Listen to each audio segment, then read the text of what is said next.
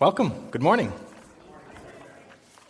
Summer is upon us, even though it might not feel quite like it today. Actually, I guess technically summer was upon us last week. But with our barbecue today, we are officially welcoming summer here as a church. So at least at Auburn Bible Chapel, today is summer day 1. And for me, I definitely am feeling that since tomorrow, I'm driving up the kids' camp team to Mistissini so they can be there for the full month of July, which really is the start of the summer season for me in terms of ministry. And I wanted to update everybody and let you know that the fundraiser, the Imagine Dessert Theater that we did, we just did the tally up on Friday, Judy and I, and brought in over $1,600. So thank you very much. For those who weren't there, that's over 400 more than what we were aiming for. So that was a real blessing, and thank you for all of you who were present and helped make the camp season this year a reality. Along with the summer, we are now starting our summer series, if you call it that. It's not really so much a series as a number of individual people getting up and sharing what they feel God is placing on their heart, knowing that a lot of people are coming and going over the summer. Brent and I and the other speakers talked about it and felt that was the best way to go. And I have the honor of being able to start that off this week with a discussion about wisdom and faith. If you're in the church long enough, you will inevitably hear people talk about faith. And by this, I don't just mean faith as in believing in God in general, but things like taking a leap of faith, or living by faith, or having the faith to trust that God will provide for you. This is a phrase that comes up in the church, but when you listen closely, some of the things that people who use these terms may seem to be talking about can seem awfully unusual or let's be frank, maybe even flat out unwise. How wisdom and faith fit together is not readily apparent, sometimes even for Christians who are experienced in the faith and have had a lot of years to try and figure that out. The reason I wanted to talk about this today is partly because of a young woman from Trent that I was talking to about a week ago. She was wrestling with just this question. How do I know whether I'm supposed to do something that on the surface looks like it could be dangerous or even a little bit unwise? She came to Nemska last year with us and had her first taste of working with Native people. And this year, she was asked to come be part of an organization called Frontier College. They send students to northern remote communities to teach people for the entire summer. They're educational camps, and she, who's training for teaching, ultimately, was excited about this possibility, and especially as somebody who has a heart for Native people, this was an exciting prospect. But as this young woman explored what this would entail, there were some awfully scary-sounding things that this entailed for her. The first was simply the isolation. She's going to a pretty remote place, remote enough to the point that she doesn't have cell access, and it's a fly-in only community. It's actually an island in the middle of a lake. So she's not going to have contact with her friends, her family, her church. She's not going to have a chance to have other people supporting her. And the truth is, the people who are going with her are chosen not because of any faith component. This is not a Christian organization. They're chosen because of the fact that they are aspiring teachers or people who want to help out with the justice cause. Her teammates are not Christians, and so she realized, I'm really going to be standing on my own in my faith. But the thing that really started to beg a question in her mind of whether she was supposed to go or not actually came about when she joined us on our building trip about a month ago. And there she got talking to one of our leaders who shared with her a little bit of the ugly things that he had seen when it came to Native spirituality. He said there's some of the traditions that are awfully nice, but he had seen people who were obviously demonically possessed, or he knew people who had been harming themselves physically as part of Native rituals. And he had encountered some pretty heavy spiritual warfare in his own life as a result of some of the things that were going on in those different communities. And he even shared with her one story of a Native community where the media had found out that they had kicked out all of the Native spiritualists, the shamans and the like, from their community. And the media assumed, well, this must be Christians coming in and imposing their will on this community or something. And in the story, the people from the community said, no, we wanted them out because we've seen awful things. We've seen things where people have died from the power of these shamans due to curses placed on them and stuff like that. Well, Raquel, the young woman who's going north, began to get a little bit worried. Standing on my own 2 feet, okay, I can see that for 6 weeks. But what if I were to face some of this type of stuff? What if I were to face some real spiritual warfare? What if I were to encounter people who are into some of these things? I really don't know how I'd respond to that. And as we talked, 2 stories came out. 2 scriptural stories. And I think the 2 stories actually really help illustrate the relationship between wisdom and faith. The first one is the story of Nehemiah. And that's where we're going to start. We're going to go to Nehemiah 6. And in that story, we have an example of wisdom. And the second story, the one that came to mind as we were talking about it, is the story of Paul in Acts 20. We're going to go there afterwards. And as you'll see, the 2 stories are actually very similar, but the 2 men make very different choices in terms of how they respond to their situations. I'm going to hold out on what it is that I told Raquel she should do until after we've read the 2 stories. But I hope that they're helpful in sorting through what it is that wisdom and faith look like together. Let's pray before we dive into God's Word. Heavenly Father, thank you for gathering us here today on a rainy day where our energies are a little bit low. Father, we know that your Spirit is still here among us and that we can be encouraged and challenged by your word today. I pray as we look at these 2 men of God, Nehemiah and Paul, that we would be inspired and that we would come away with a better understanding of how we too are supposed to walk in faith and wisdom as your children. In Jesus' name I pray. Amen. I don't know how many people would count Nehemiah as one of their favorite biblical figures. His story is not as exciting as many of the other Old Testament stories that we like to quote, like Daniel's story or like Abraham's story. I think part of that is because Nehemiah really is a wise man. And throughout the book, it's very clear that a lot of potential crises are averted because of his wisdom. Let me stop for just a second and define wisdom. I think wisdom is the ability to see and live by life's patterns as designed by God. Wisdom is the ability to recognize how life works and to live in accordance with that. God, our Creator, has designed this world to function certain ways, and wisdom is to know, here's what a good life looks like, here's what a bad life looks like. Wisdom's not really ethics. It's not necessarily a matter of black and white, right and wrong. But it is a question of what is going to ultimately lead to a better story. What would lead me down a worse path, maybe to a place where I would have to compromise morally. And Nehemiah, I believe, is one of the wisest figures in the Bible. Nehemiah's story starts in exile. He's an advisor to one of the Persian kings after Israel has been in exile for a number of centuries. And he has an opportunity. He's close to the king, and he has the chance to ask him whether he can go back and help rebuild the temple and the walls around Jerusalem. This is something that God has placed on his heart as a heavy burden. He's sad to see the nation of Israel still crumbled after they got kicked out by Babylon and then Persia. And Nehemiah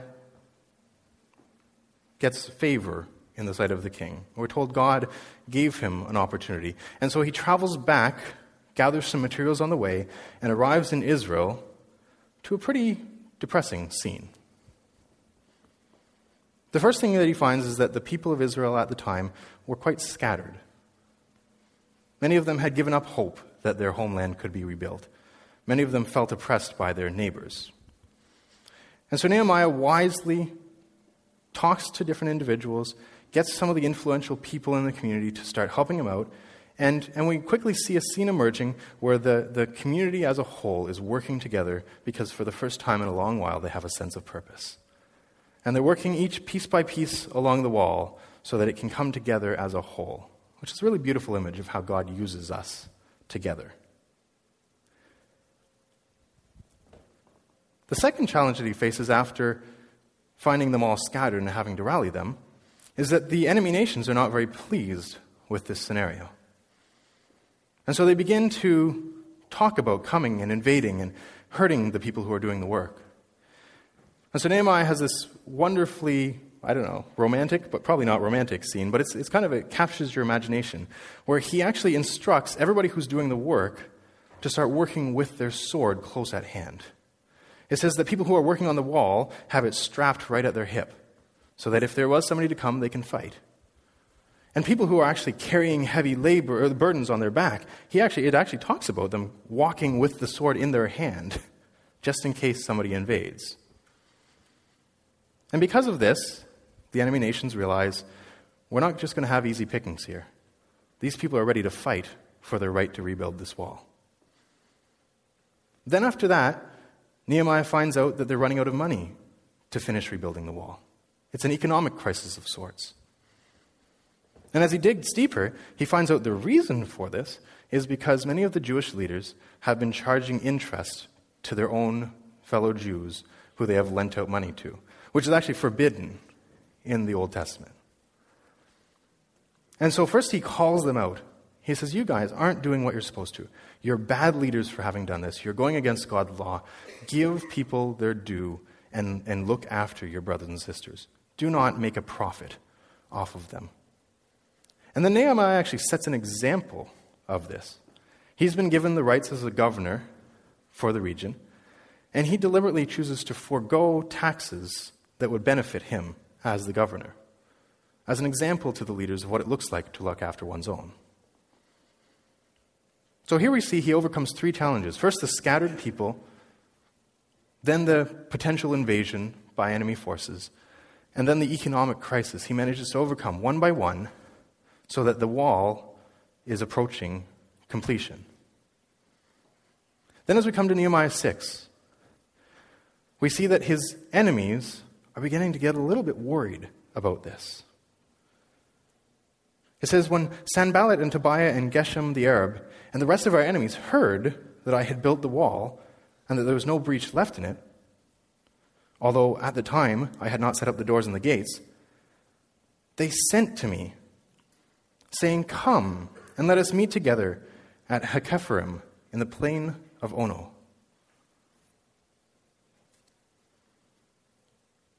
Then he's discerning here. He's received this invitation from people who have threatened invasion in the past, and he discerns they intended to do me harm at that point in time. Here there are people who are worried about Israel regaining its status as a power in the region. Many of the crises that could have interrupted this wall so far have failed. The wall's really close to completion at this point in time. I have a sense that they're up to no good in inviting me to come down. As the passage continues, we see that they go on to accuse him of working for power. They say, we actually think that the reason you're here is because of the fact that you're trying to make yourself the king. It's kind of like they're baiting him, like, come prove to us, come show us that you're not here for your own benefit. But he says to me, go away. You're making all of this up in your mind. Then, right after that, he has an aspiring prophet come to him. And the prophet says to him, hey, these guys really have it in for you. Maybe you should go hide in the temple. Maybe you should lock yourself away, and that way they can't get at you. And this time, he says just the opposite. He says, no, I'm not willing to lock myself away. I'm not willing to hide. I know that would discredit me in the eyes of the people. And I know that it's not really right for me to live in the temple as if it were my home. I'm going to stay out here, and I'm going to finish the task that God has for me. And because of that, because of Nehemiah's discernment in both of these situations, first in being invited to come down and see his enemies, and then in having a prophet, or not so prophet, as we'll see, tell him that he should give up and run away, we read in verse 15, the wall was finished on the 25th day of the month of Elul in 52 days. Nehemiah accomplished what he set out to do. The wall was complete. Jerusalem was again a defended city, which means that it was finally able to start recovering from the crisis that it had faced. Nehemiah is a wise man. It would have been very easy for him to give in to either of those temptations, to go down or to run and hide, and then the wall would never have been completed. There's nothing supernatural here, nothing that shocks us or awes us, but we can see how his wisdom is what kept him on path and allowed him to complete the task. The question, I think, is, first and foremost, how do I develop this? How do I develop wisdom? I think we can all recognize that this is a good thing to have. I think we learn from this passage 3 different things that help us in cultivating wisdom. The first is that, quite frankly, Nehemiah is observant. He's attentive to life's patterns. Again, wisdom is the ability to recognize the patterns of life that God has set in place.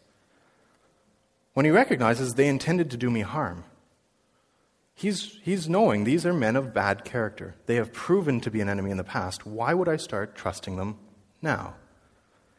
Similarly, when they start accusing him of trying to do things for his own power, his response, it's almost comical. He says, "You've made all these things up. You're inventing them out of your own mind," in verse 8, he says. He's discerning that these guys are going to stoop even to the point of slandering him on an imaginary level in order to discredit him.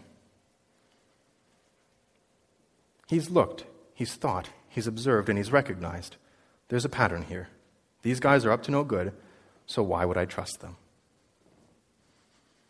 Alongside that, when it comes to the encounter with the prophet, I think he shows discernment in who to trust. He actually says in verse 12, after having heard him out and responded and said, "No, I don't think I'm supposed to go into hiding," he realizes that God hadn't really sent this man. That in fact he was in the employ of his enemies. We don't know how he came to that realization, but the truth is that he knew this person is not good to listen to. Over and against some of the other figures throughout the book of Nehemiah that he does listen to. Alongside learning to observe, to see life's patterns, to slow down and to think carefully about how life works, it's really important that we know who to trust if you want to cultivate wisdom. There really is no replacement for a good mentor or a good friend. Somebody who can come alongside you and say, "Look, don't you see? This is the way that things work." And similarly, knowing who will mislead you, the friends who cause you to stumble, the ones who don't lead you down the right path consistently, is really important in terms of cultivating wisdom. In the Proverbs, it actually says, if you surround yourself with wise people, you yourself will become wise. If you surround yourself with fools, you will become foolish. It's a good life principle.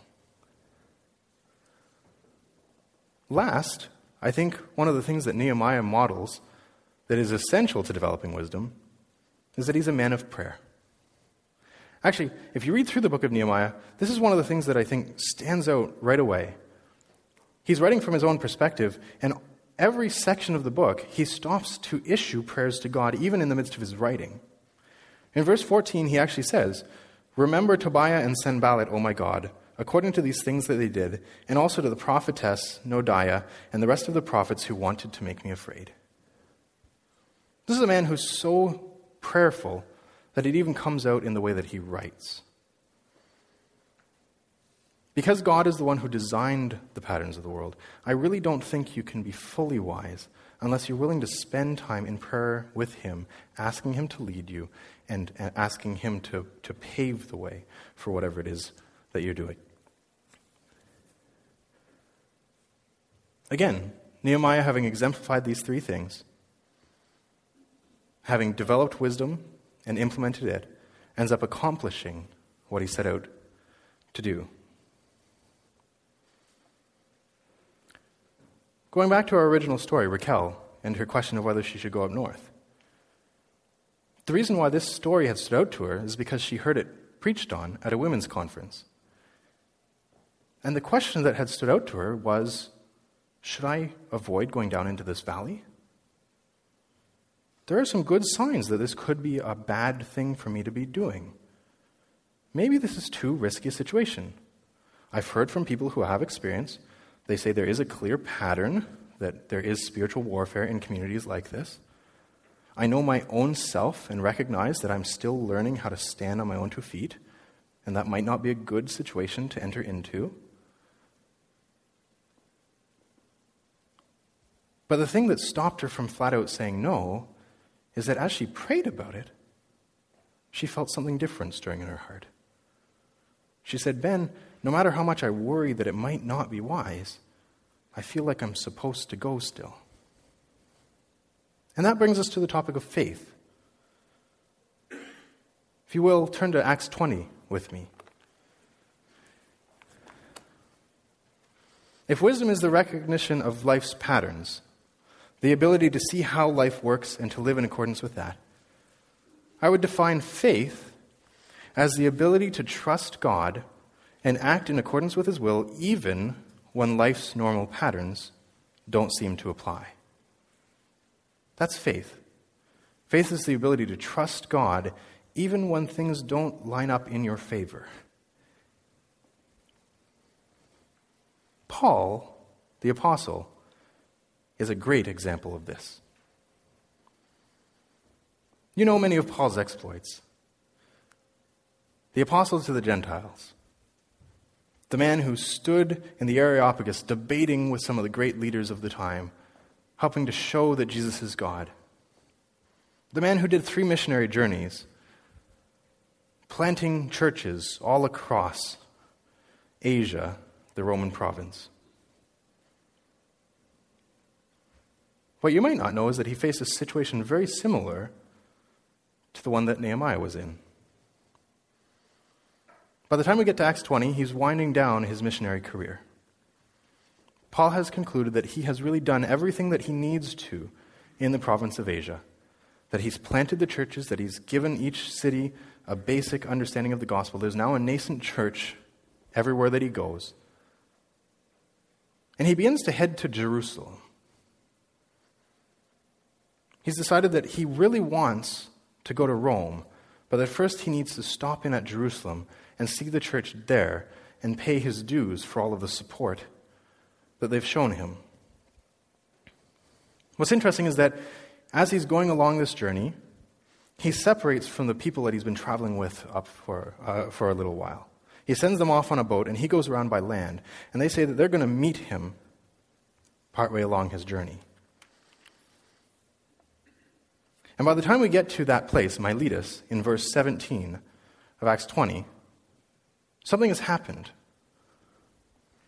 Paul reveals that he's had insight from the Holy Spirit. He calls together the elders from Ephesus. Ephesus is one of the churches that he had planted and was one of the thriving churches at the time. He had actually decided he couldn't go right to Ephesus to see them, but because he was passing close enough, he invited them to come to Miletus and say, let's have a final conversation before I go off to Jerusalem and then to Rome. And so it says, from Miletus he sent to Ephesus and called the elders of the church to come to him.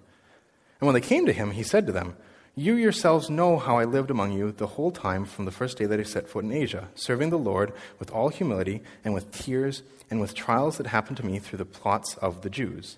How I did not shrink from declaring to you anything that was profitable and teaching you in public and from house to house, testifying both to Jews and to the Greeks of repentance towards God and of faith in our Lord Jesus Christ.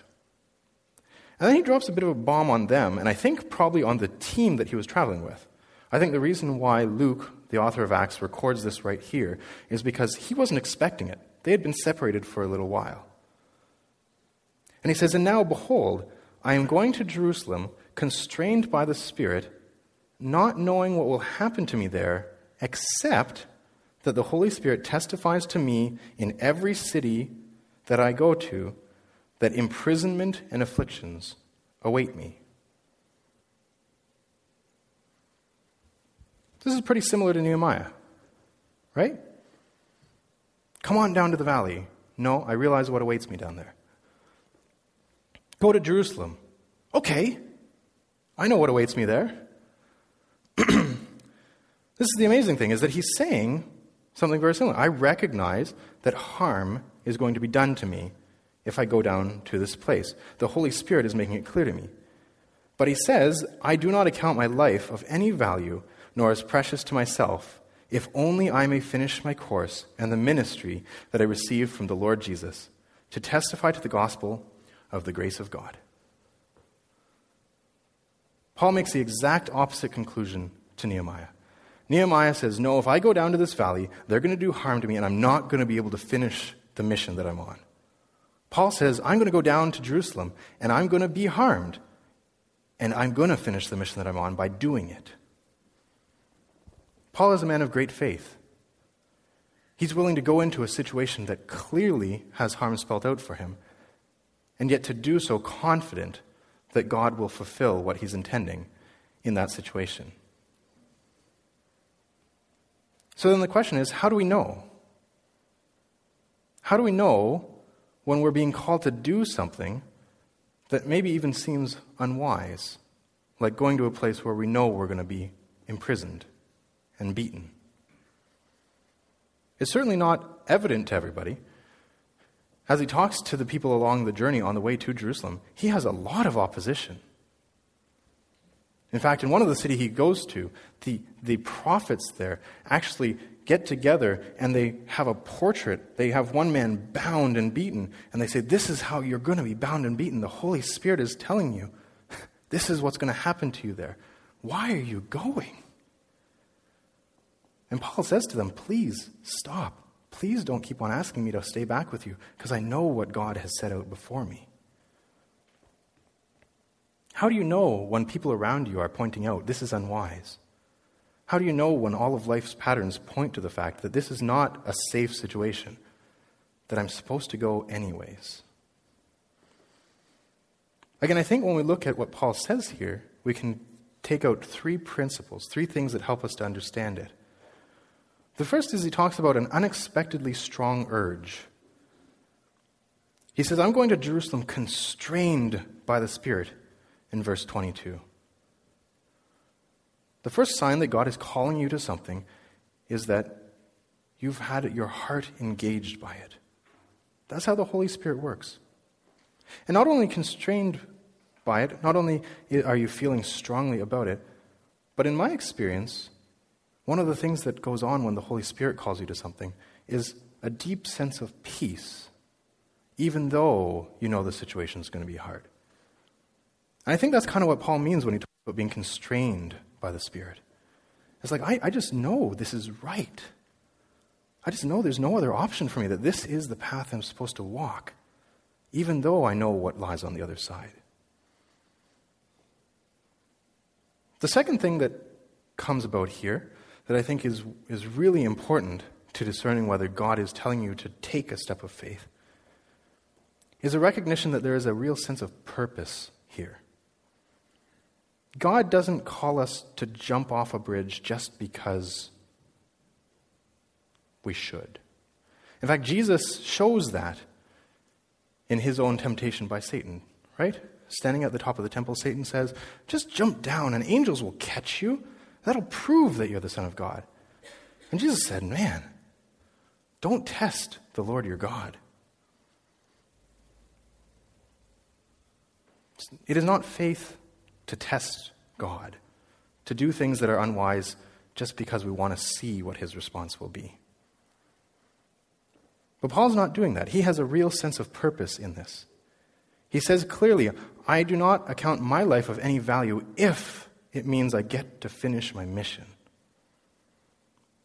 He knows that Jerusalem and Rome are the places of destination, that's the place that he needs to preach the gospel next. And so he says, there's a purpose here. Even if it's a costly purpose, there's a purpose here, and I'm going to fulfill it. I think that's probably the biggest thing that separates Paul and Nehemiah in these two stories. Nehemiah recognizes my purpose is here. Paul says my purpose is there. Discerning that is really important. God might call you to do all sorts of different things, some big, some small. But you should have a sense that there is something that is being led to with this. This is not just a random occurrence. Maybe God will call you to give something away or to give it to somebody else. Paul himself admits he doesn't know the full purpose, and you might not know the full purpose of what it is that's going to happen in that moment. But you might realize, I think God is saying, this person really needs the last of my money. This person really needs me to provide for this need.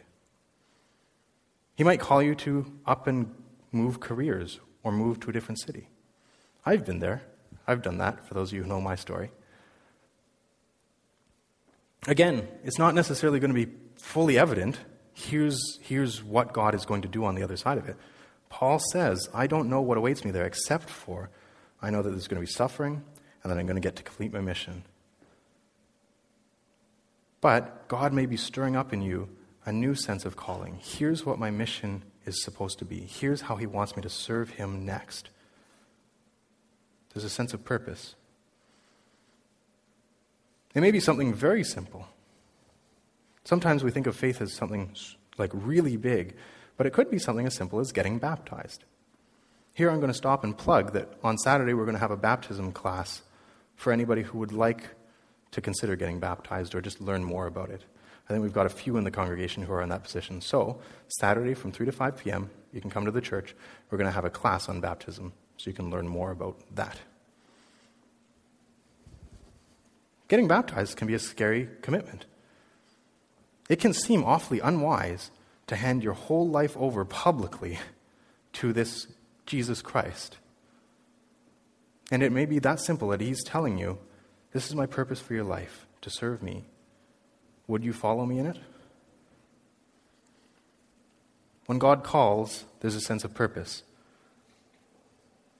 And the last one is the willingness to bear the cost. First of all, you have to know what I have coming due is something I can pay. And second of all, you need to know that you're willing to bear that cost if it will really lead to the purpose of serving God. Paul says, the Holy Spirit testifies to me that in every city, he testifies to me that imprisonment and afflictions await me. He has no doubt about the cost.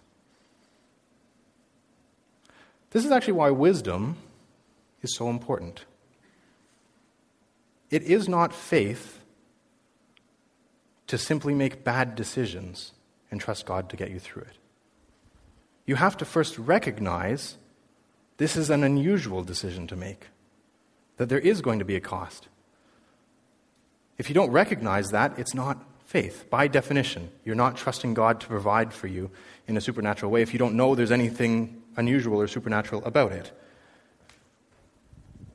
I know that may seem self-evident, but I really want to drive home the point that there is no such thing as faith without wisdom. First, learn to discern what life's patterns are. Learn to read the situation. Learn to be like Nehemiah and recognize there is something costly about this situation. And then you can pray and discern whether or not God is calling you to bear that cost for the sake of his mission.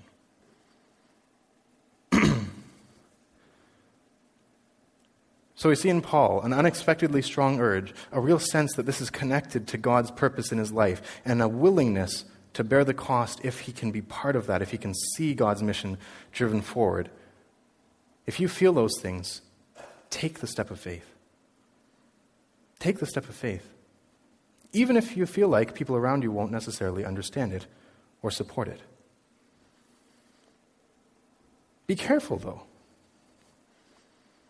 Don't think that your calling is necessarily everyone else's calling.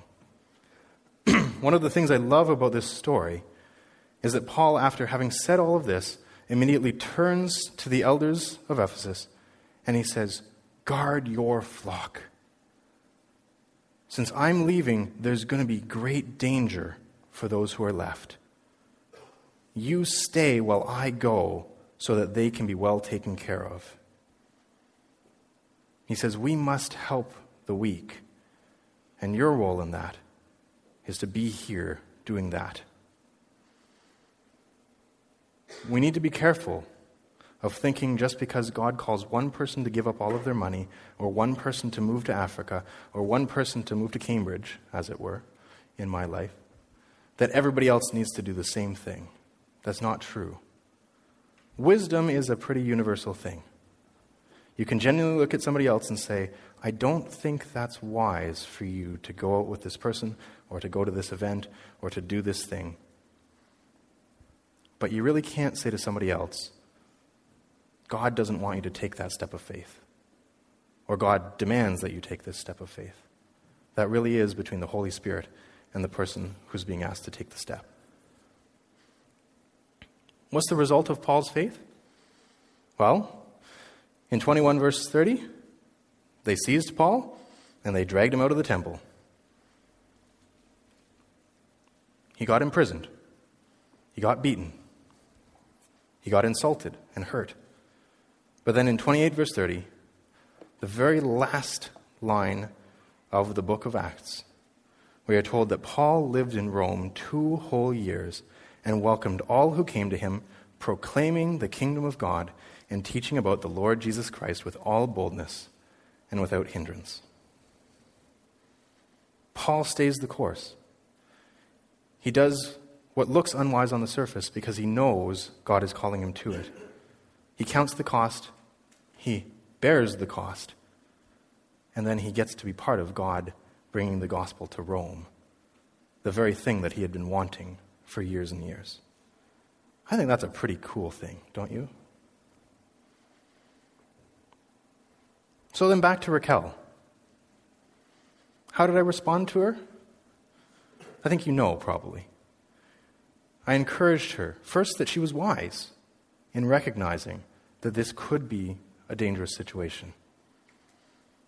But that if God was really stirring up in her a sense that she needed to do this to grow her and to benefit the people she's going to see, then she should go. That she should prepare herself, get ready to bear some cost, but that it's an exciting thing to take that step of faith and to see God work through and in your life. I hope each of you might experience situations like that, big and small.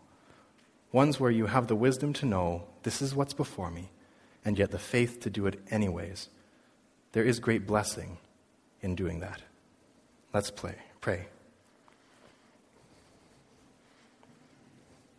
Heavenly Father, thank you for your ever-present faithfulness in our life, for the fact that you are guiding us, leading us by the hand, and Father, that you promise that you will bring about great things for those who trust in the name of your Son, Jesus Christ, and are willing to lay down their life in service to him. I pray that each of us would be able to count the cost in little ways and big ways in our life to serve you and to help bless others so that they might come to know your Son, Jesus Christ, as well. In Jesus' name I pray. Amen.